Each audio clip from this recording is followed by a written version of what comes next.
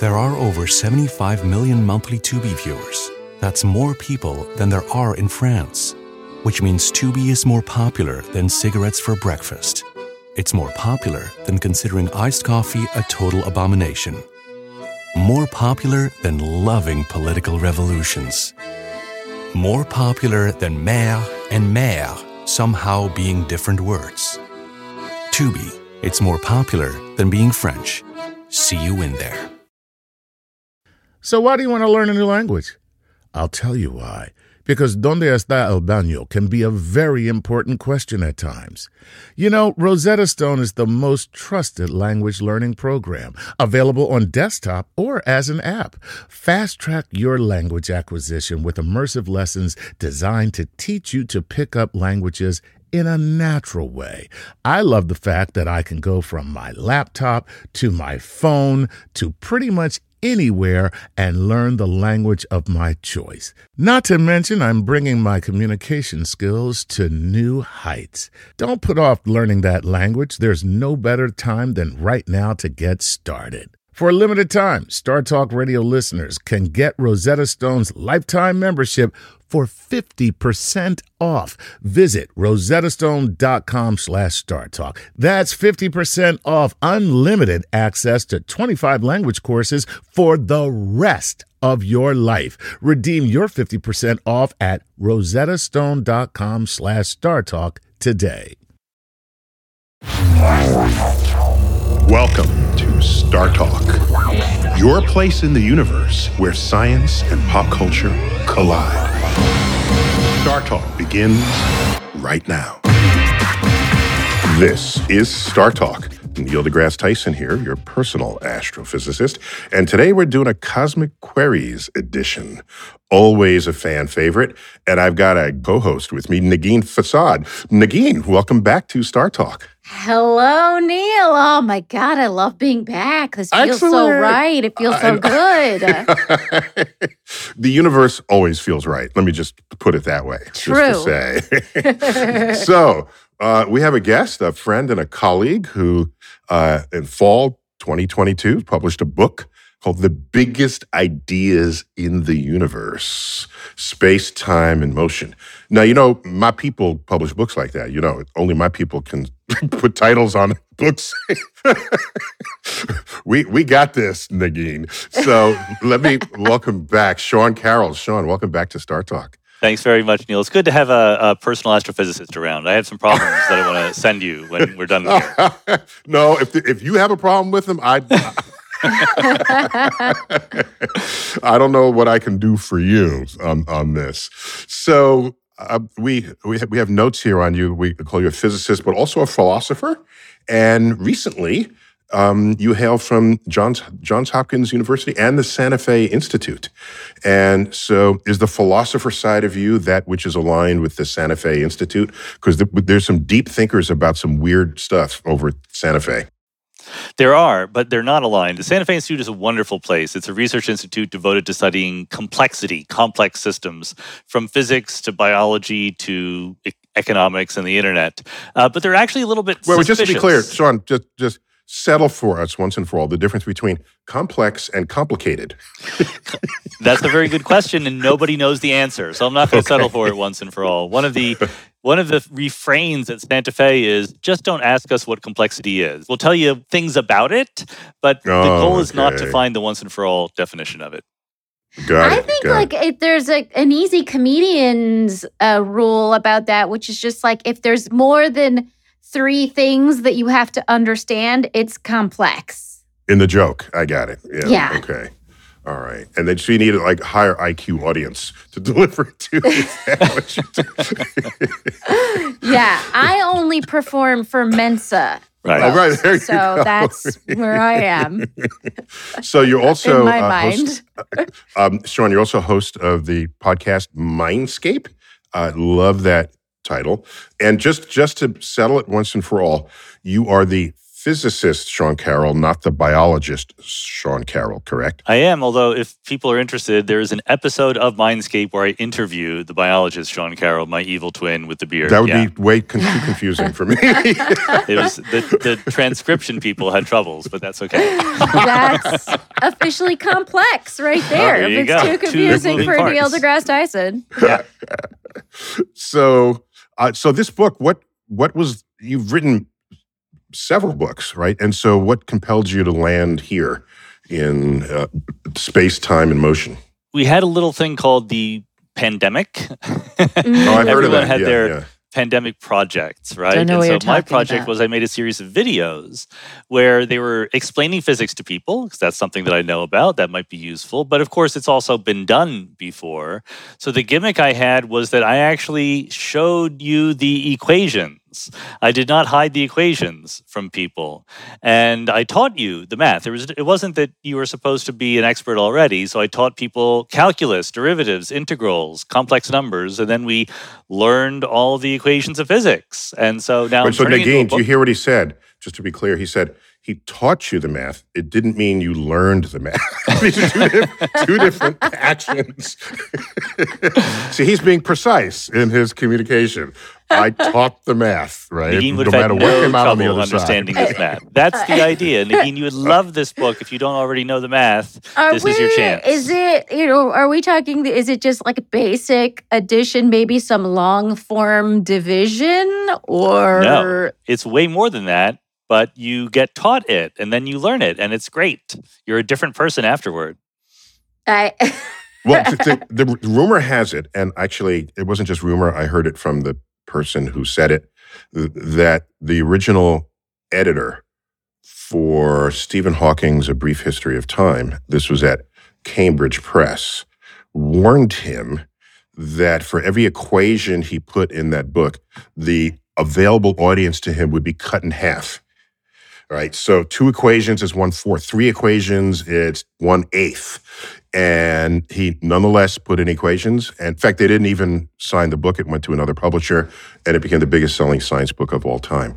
So, Sean, maybe you're in really excellent tradition here with I have Stephen 100 Hawking. equations, so if they all cut my audience in half, the audience will be very, very tiny indeed. You can do the math. It's not 2 promising. to the 100th power. Oh my gosh, I'm going to do that right now. Means just Neil read it. That's it. That's the A reader little of your tiny book. electron inside of Neil might have read it. Yeah. Right, Yeah, exactly. But my A calculator's fractional not working here. So tell me, space, time, and motion, these are fundamental concepts in physics. I don't know how much we would know of the universe if we didn't know those 3 very well. So do you have any special insights you want to share before we go to Q&A? Well, the basic idea is that we took the series of videos I did, which covered a lot of material, and we chopped them up into 3 books. So this is the first book of a trilogy, which, as I like to say, is a format that works well for the Lord of the Rings and other famous franchises. So this is the Fellowship of Physics, and it's basically classical physics, right? It's the physics before quantum mechanics came along, but that still takes us very far. By the end of the book, you've learned Einstein's equation of general relativity, and you look at the Schwarzschild metric for black holes, and you know why there are black holes. It's a different level of understanding than you would get if you just looked at words and metaphors and pictures. Okay, excellent. So it's a unique pedagogical addition to what's out otherwise on the shelf. That's the idea. That's always important. That's right. Okay, so I did 2 to the 100th power, and I got a one with 30 zeros. Why did you do that? Why is that illuminating? It's a very big number. Yeah, so it's that fraction of the total humans who have ever been born. It's less than 1 person would understand way less. What was in there. Again, fractional Neil. Again, we come. But that should be like the tagline for your book. So Negin, what you have your stash of questions there? I do, and this first one comes from Dylan in Flagstaff. Dylan asks, as someone who is studying physics and astrophysics, what would it mean to discover what comprises dark matter and dark energy?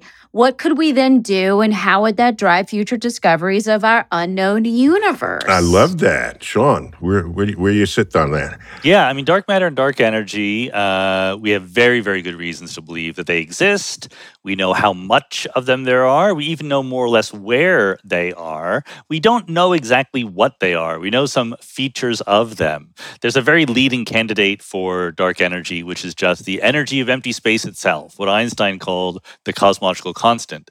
The dark matter, much less of a clear idea what it could be. Many, many good ideas of what it might be, but we don't know which one. And when we do discover which one, which I'm very optimistic that we're going to do, we'll be able to do essentially nothing with it to answer the question. It's not going to lead to a better warp drive or electric vehicles or anything like that. That because you it's know dark. of. I do. I do kind of know that. Okay. Because it's dark, which means it doesn't interact with electricity or magnetism. So that's why it's so hard to find it. We can't touch it. We have to use like the weak interactions of particle physics or something else super duper clever, even just to locate one particle of dark matter. And plus, it doesn't even touch a giant itself. Experiment.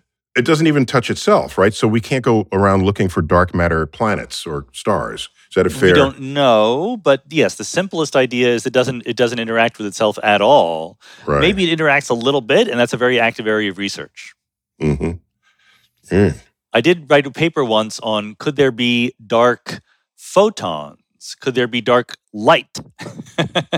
In other words, could there be a kind of light that interacts with dark matter particles but not with visible matter particles? And interestingly, the answer is yes. There could be. And then you could get like dark magnetic fields, maybe even dark atoms. Who knows? I feel like dark matter needs a little therapy to get in touch with itself. You know what I mean? And dark therapy needs a little matter. I saw some comic whiz somewhere, and it says they discovered a new kind of particle, and they have a dark matter and this other kind of matter, and this is called doesn't matter. That's a new kind of particle. It doesn't matter at all what it is. But plus, Sean, you have to admit, you sounded like you're just making stuff up when you said, oh, we had to explain dark energy. So the vacuum of space has energy. There it is. That's your dark. That sounded very kludgy. I just want to put it out there. Well, I will recommend that people who think it's kludgy I'm making things up buy a book that I recently wrote that explains how general relativity works, among other things. And I mean, that's a joke, but it's also kind of true. I mean, this is one of the things about trying to explain physics, as you know, using metaphors and analogies and stories, that it makes some things become clear and other things remain murky until you look at the equations. And so, like, if you know the equations of general relativity, the idea that empty space has energy is just like the most obvious, simple thing in the world. It's a surprise we haven't found it long ago. Cool. Because it's part of the equations. It's part of the equations, yeah. Einstein invented it almost the year after general relativity itself, so it was not that hard. I love how the implication there is like even an idiot like Einstein discovered it didn't take him that long. A year after. I mean, what a dum-dum. Okay, well, let's hear another question. Dade from Milwaukee asks, what unanswered questions keep you up at night? There's an obvious one that keeps everyone up at night, I think, which is how to reconcile gravity with quantum mechanics. I think that's the one that keeps most people from sleeping. Most people, for sure. At Most night. people. Yeah. Negin, you didn't get to sleep till 3 in the morning this morning. Oh my God, I that didn't want to say question anything. Constantly. It's like that and like who's going to be the breakout star of Real Housewives of Atlanta. Those are the two main things that just keep it. Similar questions. I heard them talking about it on Real Housewives, so I think that they're interested. Because they know that these are the two great triumphant discoveries of 20th century physics, right? Quantum mechanics, discovering how atoms and particles behave, general relativity, Einstein's theory of gravity, which tells us about black holes in the Big Bang. But they're incompatible with each other at a deep level. And so people have been trying for decades now, some pretty smart cookies, to make a single theory that unifies them together. And we don't think we're quite there yet. So let me be a little bit of a devil's advocate here. Just because they're not compatible at certain ways you might want to intersect them, why do you require that the universe has an understanding that we have yet to achieve that makes them compatible? Well, why can't we just have a universe? We have two completely perfect theories of the universe, and they're just not compatible. So you have a philosophical prior here where you want things to be elegant and beautiful, and maybe they're just not. Sure. Things might not be elegant and beautiful, but things do make sense. Things happen one way or the other. Quantum mechanics says that something like a spinning particle can be in a superposition of two different states, spinning clockwise and spinning counterclockwise. And that's all fine, and we understand what's going on. Schrodinger's cat, if you've known that, it's a superposition of a cat being alive and a cat being dead. So take the Earth. And imagine, just in your thought experiment capabilities, imagine a superposition of the Earth being here and the Earth being somewhere else. That needs to have a gravitational field. What is it? Is it pointing in one direction or the other or in between? There has to be an answer to that question, and we don't know it yet. Okay. By the way, there's a movie called Another Earth where there's an Earth and then another Earth. Is that what the title means? Just really wanted to break that down for you because I know that's a really complex title. That's Britt Marley's story. Yes, yeah, she was exactly. A sci-fi author and producer and actress. I was actually on the jury for a prize at the Sundance Film Festival where we gave a prize to Another Earth, the Sloan Movie Prize, which is given to a movie that has something to do with science. And so we gave him the prize because it was a good movie. We kind of worried whether it had anything to do with science or not. But then we asked them afterward, what was your inspiration for this Another Earth idea? And they said, we heard a radio interview with Brian Greene talking about the multiverse, and we got the idea from that. So it actually paid off. Yeah, it had enough science in it. I mean, it was very science fiction-y, but there was enough science given special attention that I thought I gave it 2 thumbs up for sure. Yeah. So, all right, Negin, keep them coming.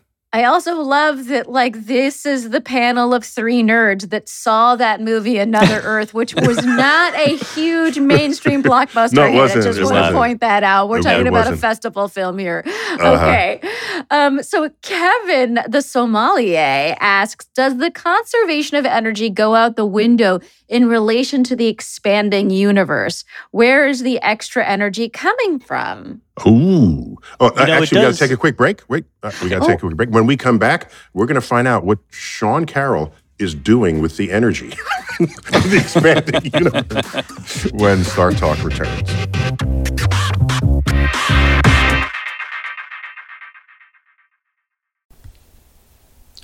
This podcast is supported by FedEx. Dear small and medium businesses, no one wants happy customers more than you do.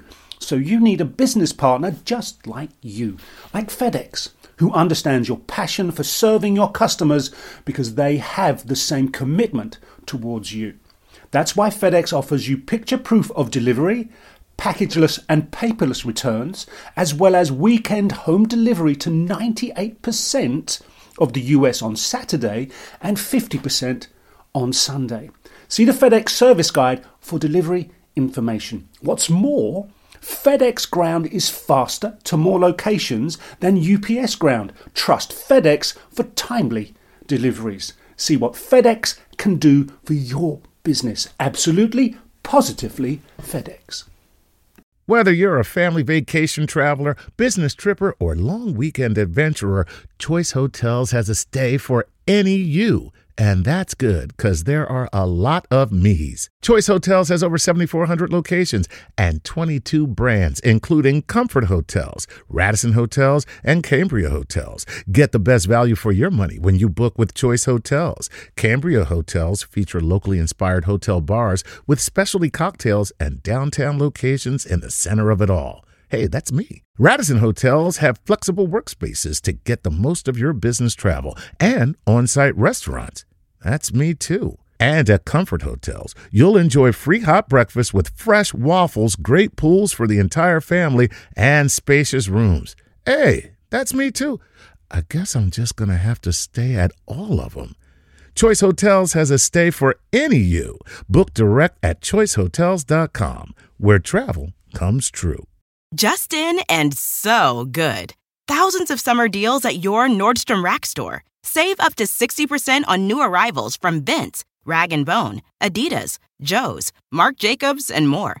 Great brands, great prices every day at Nordstrom Rack. But hurry for first dibs. Get your summer favorites up to 60% off at Nordstrom Rack today. Great brands, great prices. That's why you rack. I'm Joel Cherico, and I make pottery. You can see my pottery on my website, cosmicmugs.com. Cosmic Mugs, art that lets you taste the universe every day. And I support StarTalk on Patreon. This is StarTalk with Neil deGrasse Tyson. We're back, StarTalk, Cosmic Queries edition, with my friend and colleague, Sean Carroll, who's got a new book out, which has the audacious title, the kind of titles that only my people can dare, the biggest ideas in the universe, space, time, and motion. Congratulations on this, your next book, with published with Dutton Press. So we got Negin. We left off with a question dangling. We want to find out what Sean Carroll does with all this energy. Where does he get it from that's forcing an accelerating universe to expand? And who was the one who asked that question? That's right. Kevin the sommelier asked about the... Kevin the sommelier. He's going to tell us he's a sommelier and not also tell us what he's drinking. You know, next time entry is here, he's got to tell us what his latest cool wine is so that we can all go out and buy it, okay? Exactly. He's asking if the conservation of energy goes out the window in relation to the expanding universe, and where does the extra energy come from? Yeah, Sean. And let's take that with the dark energy side of this. Yeah. Well, you know, one of my minor claims to fame is that if you Google energy is not conserved, the first hit is a blog post I wrote explaining why energy is not conserved in an expanding universe. But it's not that, you know, all hell has broken loose. What's happening is that as space-time itself is changing, it can sort of sap energy out of matter and particles or give energy back to the matter and particles. So if you forget about dark energy, that sounds like weird and mysterious, but if you just have a universe made of photons, the photons lose energy as the universe expands. They redshift away. So the total amount of energy in the photons goes down. Now, if you have dark energy... But wait, in all fairness to the photons, all right? I do want to be fair to the photons. You want to be... You totally There's a lot more of them than there are of me. Fair to the photons. So the energy density is going down. Yeah. But isn't there don't some do it, number? Don't do it. It's not conserved. No, I guess not. It's really not. Yeah. But is it doing work on the expanding universe? I mean, okay. Well, keep going. I interrupted. Like I said, it's not that energy conservation is thrown out the window, but it's moved to a different room in your house. One in which it's not as simple as just saying energy is conserved. There is a new rule in general relativity that relates what is happening in space-time to what is happening with the energy. Okay. New rules. New rules. Okay. Did anyone see that coming from the classical era of conservation of matter and energy? You know, energy conservation turns out to be a more slippery concept than you might think. Again, this is something with the general relativity stuff that is just perfectly clear from the equations. There's no problem with that. But there's a similar thing in quantum mechanics where, you know, you measure a system and its state changes, and the energy of the state can also change. And people have not appreciated until recently that means that, energy is not exactly conserved to an observer in quantum mechanics either. So you gotta keep your wits about you in this physics stuff. You know, you can't just rely on old faithful sayings. And I think we used to always think of energy as this sort of like buttoned up, like uptight guy who just never strayed from the rules. But our conception of that was wrong. He's more like the leather jacket, the motorcycle, and he's breaking hearts along the way by abandoning rules. Yeah, so I wonder, where does that analogy, where would that analogy fail in this. Every analogy has a part that works and a part that doesn't. I think you don't want energy to be your boyfriend. I think that's true. You're attracted to energy. This is mostly a dating podcast, so I wanted to make sure. Relationship advice is very important. So you want to date energy, but you don't want to get married to it because it's just not reliable. There you go. Negin, we got that solved. Yep. Fluctuates. Okay. Next one. What do you have, Negin? All right. So our next question from Chris Hampton. If you could shrink enough to stand on an electron, how much would time dilate relative to standard time? How big would the atom's nucleus seem? And how far away would other atoms be? I'm going to give like a really set of disappointing answers to these questions. These are good questions, but just so everyone knows, you can't shrink down to stand on an electron. That's not something you can do. Don't believe every Marvel movie you see. I know you didn't think that, but okay, just verifying. Mm-hmm. But the other thing is, remember again, quantum mechanics comes into the game. We have this picture in our minds of the atom like a little solar system, right? Like there's the nucleus at the middle and there's electrons orbiting around it like planets. It's not actually like that. You've been lied to by that little cartoon picture. The real electron is a fuzzy cloud of probability.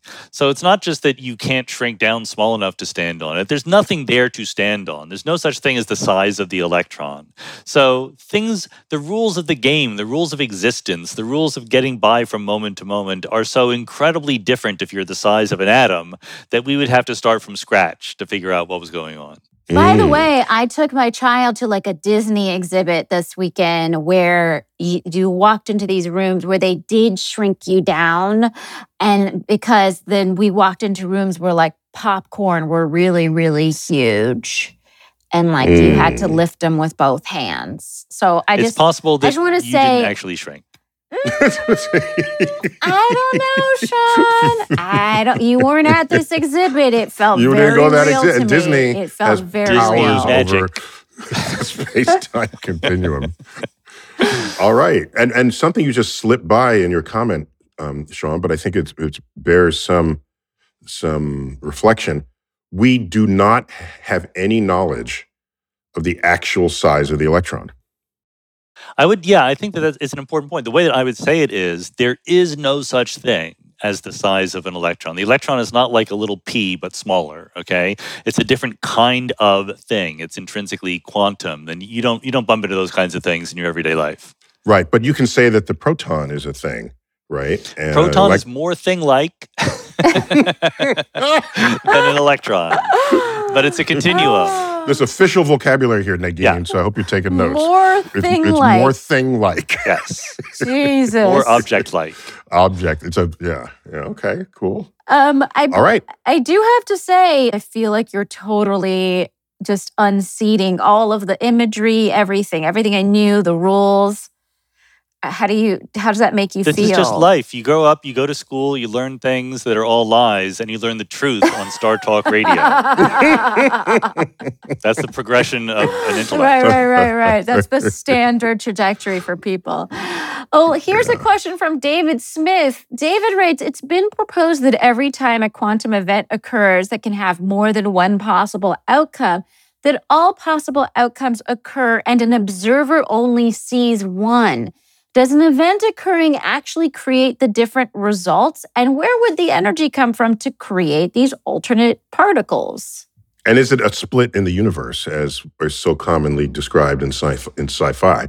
People are really worried about the energy stuff today, aren't they? Like, what is there something about like the heat wave that is making people afraid that their energy is not going to be up to the task?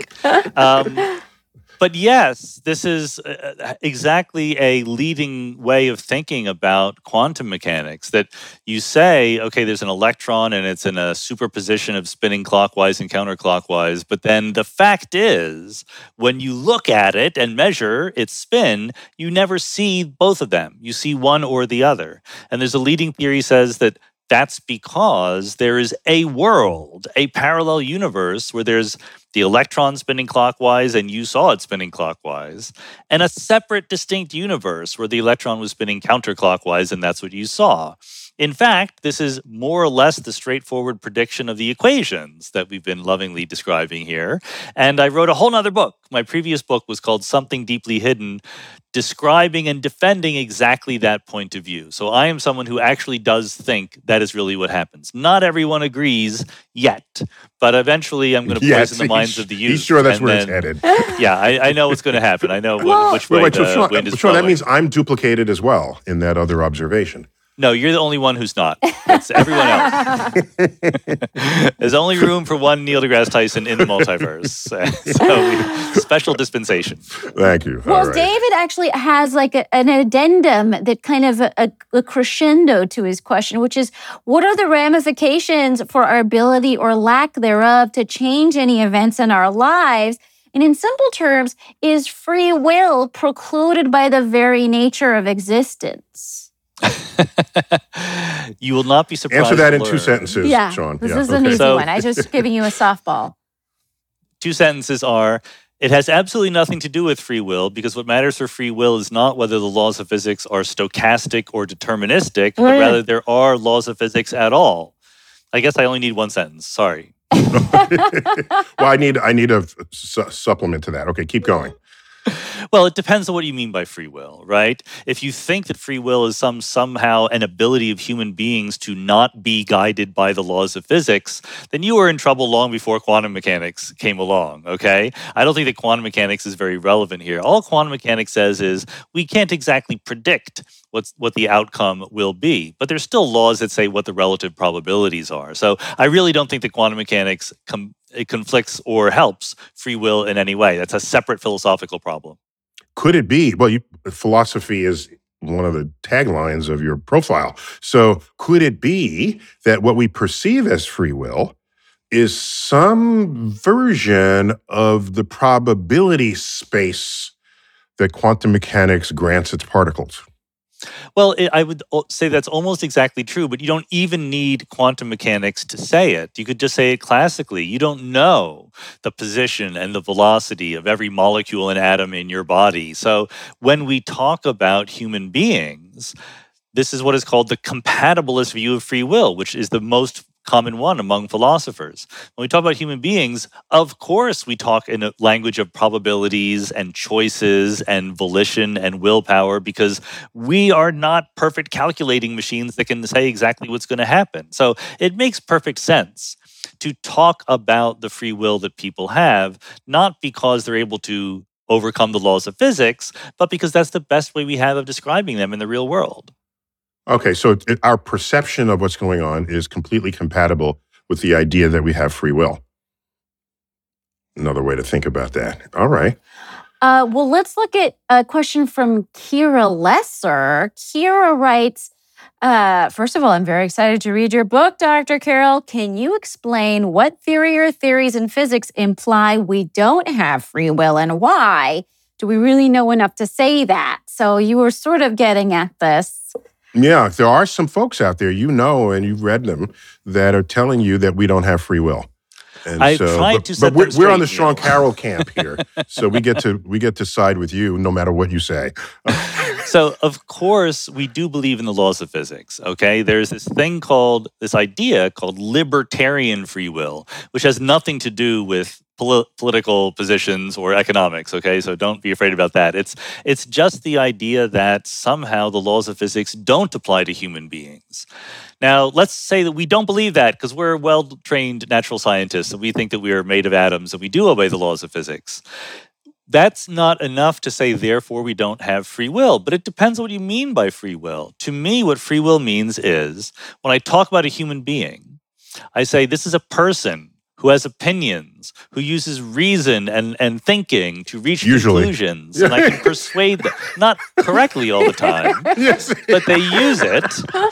It's very wishful thinking here. A human being who uses reason, that's pushing it there, Sean. You know, many of my best friends use reason sometimes. But I can try to persuade them. I mean, this is the hilarious thing about people who don't believe in free will. They're constantly trying to make you change your mind.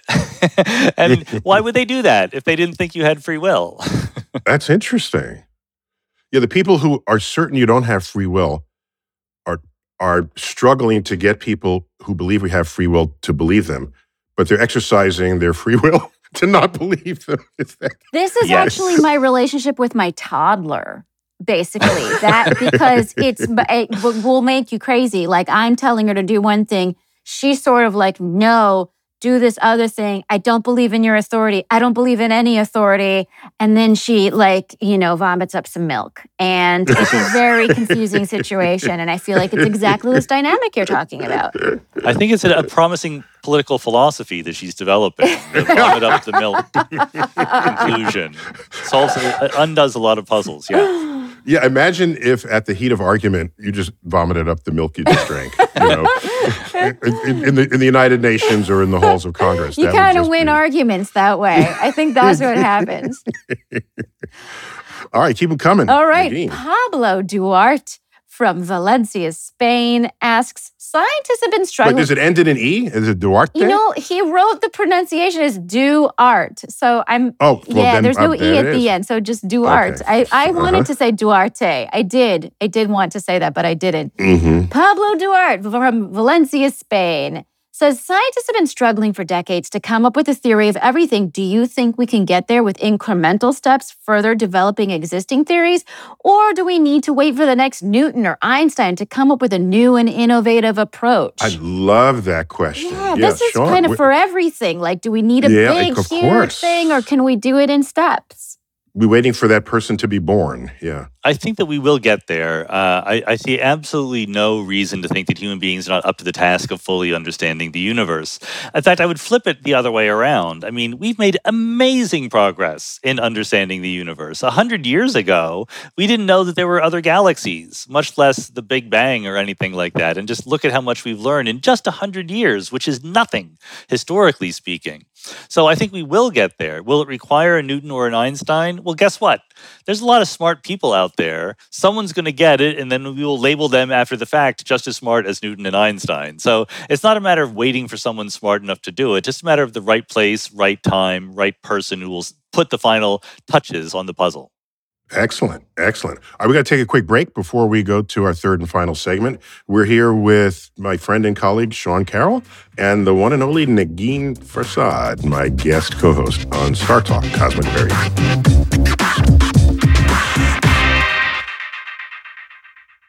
Just in and so good. Thousands of summer deals at your Nordstrom Rack store. Save up to 60% on new arrivals from Vince, Rag & Bone, Adidas, Joe's, Marc Jacobs, and more. Great brands, great prices every day at Nordstrom Rack. But hurry for first dibs. Get your summer favorites up to 60% off at Nordstrom Rack today. Great brands, great prices. That's why you rack. Is this house a good price compared to others in the area? Are prices going up or down? If I don't make an offer right this very moment, will I miss my chance? These are just some of the questions a home buyer might ask. And these are the sorts of questions an agent who is a Realtor can help answer. Because Realtors have the expertise, data, and access to specialty training to help you navigate the process of buying a home. They provide support, guidance, and have your back every step of the way. That's what Realtors do, because that's who we are. Realtors are members of the National Association of Realtors. 3 great words. Free fries Friday. Especially when they're used in that exact order. Get a free medium fries with $1 minimum purchase. Ba-da-ba-ba-ba. Valid one time on Fridays at participating McDonald's through 12/31/24. Excludes tax, must opt into rewards.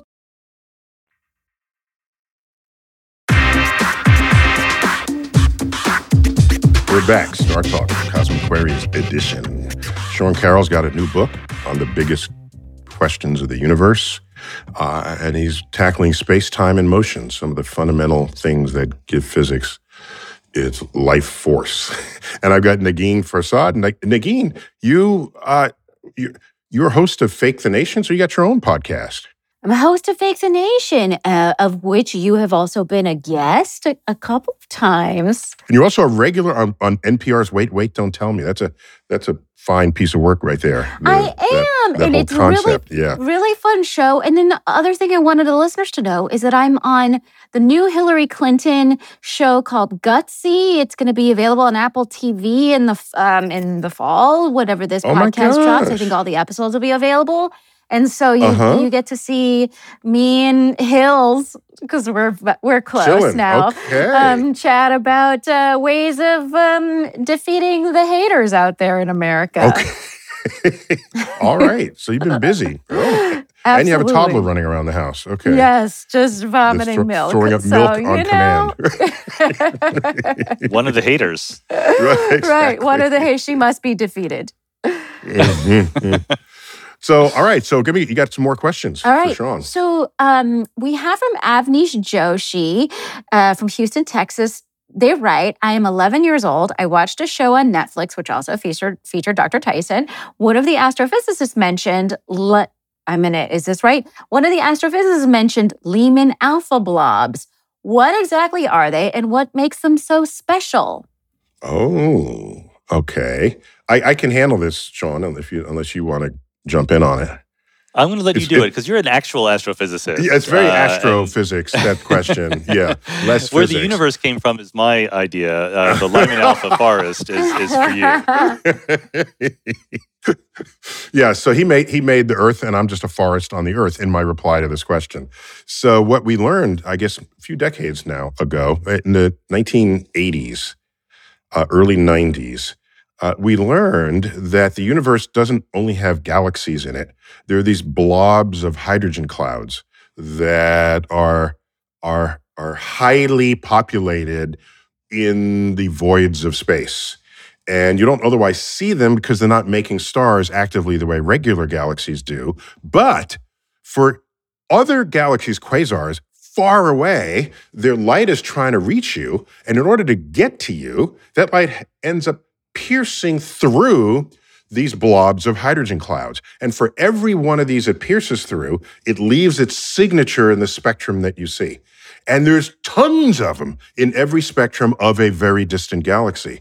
And it's a feature, it's behavior of the hydrogen atom. It's like Lyman alpha, it's a feature that you can measure in the spectrum. And there's so many of these features, it's called the Lyman alpha forest. And so that's what that is. So it's that was pretty good. You did a good job there, Neil. Thank you, Sean. I'll let you come back. And maybe I'll be a guest on Negin's podcast. I didn't go that far. We didn't go that far. Yeah, okay, yeah, hold up. All right. Okay, so next one. Well, I'm gonna take things down up a notch here and just get real serious by sharing a question from David Rhoades. David writes, could the Big Bang just be a cosmic fart from a celestial giant? I love it because whenever physics questions start with, could it be possible that? The answer is always sure. Right. It could be. I mean, I don't know if that's the way to go through your life, thinking that that's what the Big Bang was. Just to be pop culture fluent here, there's an episode of Family Guy where that is demonstrated. I see. Okay. Where cosmic fart is demonstrated? Yeah, there's a deity that farts out our universe in the Big Bang. That's in an episode of Family Guy, just to be clear on that. But okay. We would have to attach some equations to the idea and make some prediction for, the abundance of light elements from the early universe. But, I can imagine testing this empirically. Okay. Probably there's more methane in a fart than there was in the early universe, so it might be falsified. I'm not sure. I like that. That's right, because typical farts are high methane. Yeah. And methane is carbon and hydrogen, and there wasn't much carbon in the very early universe. A typical fart is high methane, but a cosmic fart... Again, true. You know what I mean? Yeah. That's a loophole. Yeah, you got that. Exactly. Negin, you could easily have been referee number 2 on this paper that we're writing. I might as well slip it in here. There was a conversation I had with Chuck Nice, and we were talking about the powers of Superman. And someone asked, would Superman eat superfood? Does he have a super digestive tract? And we just followed that through. If Superman is super in every way, superhuman in every way, he would have a super digestive tract, which might mean he would have super farts. And then we thought, if he has a super fart, which is high in methane, he could ignite it with his X-ray vision and then have a flamethrower out his butt. Out of his butt. Okay. That's It would be so a new fun. tool. Yes. So as Sean had intoned there, it is possible to pursue questions such as that and see where they take you in a serious way, even if they're asked with tongue in cheek. I'm not sure if I like this dark and gritty reboot of Superman that you're proposing here. There's like But a very... flamethrower, he uses breath to freeze things. He needs something to burn things. So there it is. All right. Who is his gastroenterologist in that situation? But Chuck lost the gasket when he imagined, because he has to roll down his drawers, and then stick his butt out and then make that happen. Oh yeah, it gets a little salacious in front of the kids that he's trying to save from harm or whatever.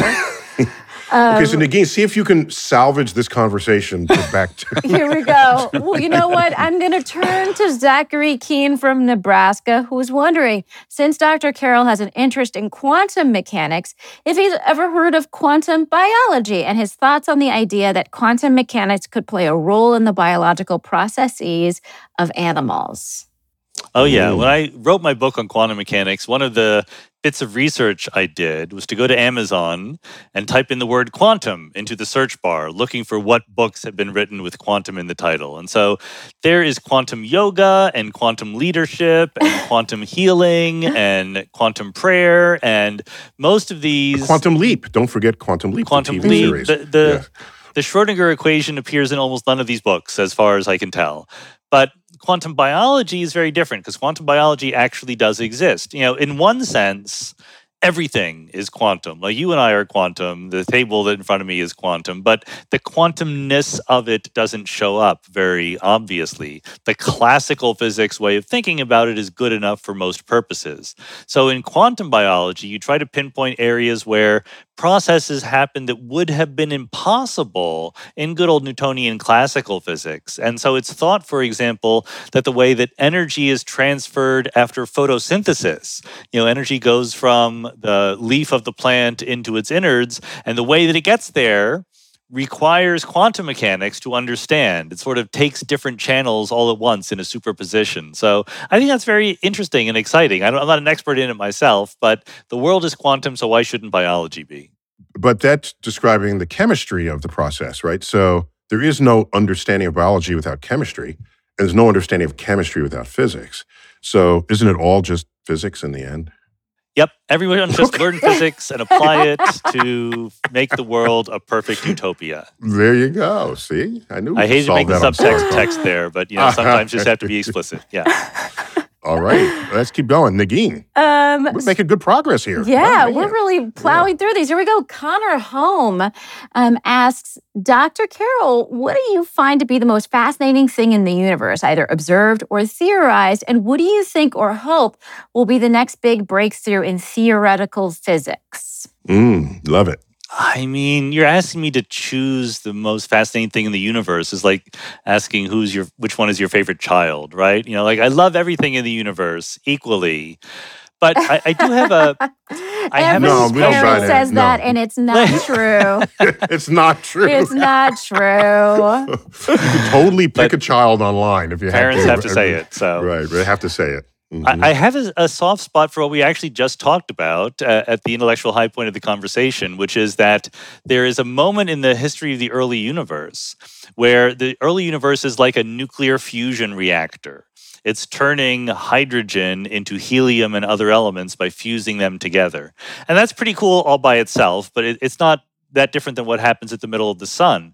What's interesting about it to me, and what will never stop blowing my mind, is that this happens a matter of seconds after the Big Bang. Okay, we live in a universe that's almost 14 billion years old. A few seconds after the Big Bang, nuclear fusion was going on. And we take the theories of physics that were developed by us here on Earth with our tiny little brains in the past 100 years, and we extrapolate them back to seconds after the Big Bang to make a prediction for how much helium there should be and how much lithium and all that stuff. And it's exactly spot on. We get it right. We human beings are able to use the power of physics to understand what was going on a minute after the Big Bang, and it agrees with the data. And that just will never cease to amaze me. Cool. Yeah. I don't even know what to say to that, but except that it really does feel like a brag, like just a brag for humans.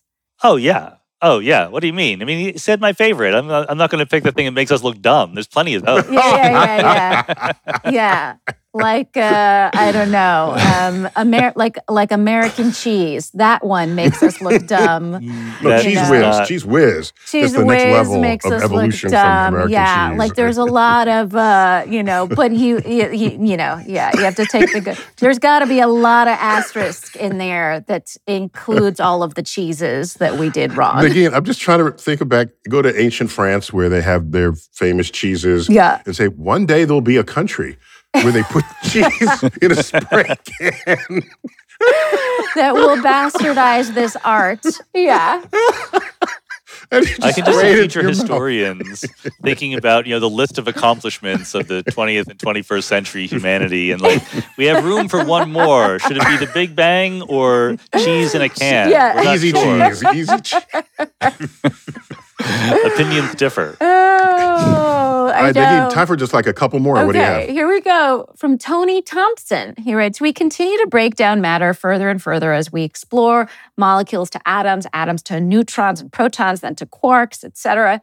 In theory, if we ever reach the most fundamental building blocks in the universe, would it be logically possible to prove it, or will the search for smaller particles always exist? I love that. Yeah, so let me restate that. Sean, we have our base particles that were taught in physics. What confidence do we have that they cannot be further broken apart? Or we just like the Greeks who said the atom is indivisible, and then we divide the atom, and so the word doesn't even make any sense anymore, though we still use it.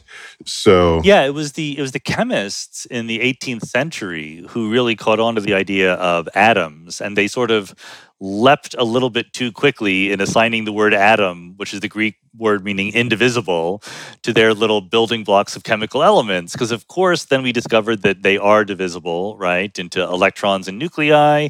The nuclei are divisible into protons and neutrons. The protons and neutrons are divisible into quarks and gluons. But the point is that by this point, by the time you get to the quarks and gluons, physicists are not complete dummies. Like, they caught on that this is a really good thing to do. Like, you could become famous if you figure out that the particles that we know about are made of tinier particles, right? That's a route to success. So everyone asks this question, and what you do is you do science. You say, if it were true that electrons and quarks and so forth are made of smaller particles, how would we know? And can we build a theory in which that's true? And people have tried to build theories in which that's true, and they are constantly disproven by the data. So you don't ever in science prove that something is the final answer. But what you can do is disprove a whole bunch of other things, and eventually you're left with the remaining possibility. So I'm of the opinion that there need not be a very deep further set of layers of reality below what we currently know. It could be a completely different kind of stuff, right? It might not be new particles at all, but I don't think we're just going to continue to find smaller and smaller particles out of which the things we now know are made. That's very not Men in Black, you realize, all right? I need to. We need to have the talk about taking Hollywood movies as documentaries again. Yes. Are we a snow globe on the mantle of an alien? Our entire universe is what that is. So, Negin, I think we don't have any time for more questions. I'm sad. Oh, my gosh. But let me find out, where can we find you, Negin, on social media? Yes, you can find me at Negin Farsad, Neginfarsad, on all of the things. And I am even on TikTok, where I do spare the people my dance moves. Okay. and Sean, you got it. You're active in all spaces. So where should we direct people first? Multimedia. The book that is out fall 2022, The Biggest Ideas in the Universe. I think it's a great way to dig a little bit more deeply into the ideas of physics than you usually get a chance to. And then the podcast, Mindscape, where every week we talk about some big, mind-blowing ideas. It's a lot of fun. And you have great videos that are all collected. Are they in your own YouTube There are videos. space? You can just go to my website, which is preposterousuniverse.com. You can Whoa. find the blog, the podcast, the videos, the books, the whole shebang. Excellent. Okay. Sean, it's been great to have you again. And keep us in mind every time you do something cool, because we're going to want to showcase it. And Negin, good luck with the Hillary show. Thank you. What's it called again? I called the Hillary show. What's the name? It's called Gutsy. That's the Hillary show. The Hillary show. There it is. We'll be looking for that. So excellent. This has come to a close. We're landing the plane right now. I'm Neil deGrasse Tyson, your personal astrophysicist, and you've been listening to, possibly even watching, our Cosmic Queries edition with Sean Carroll. As always, keep looking up.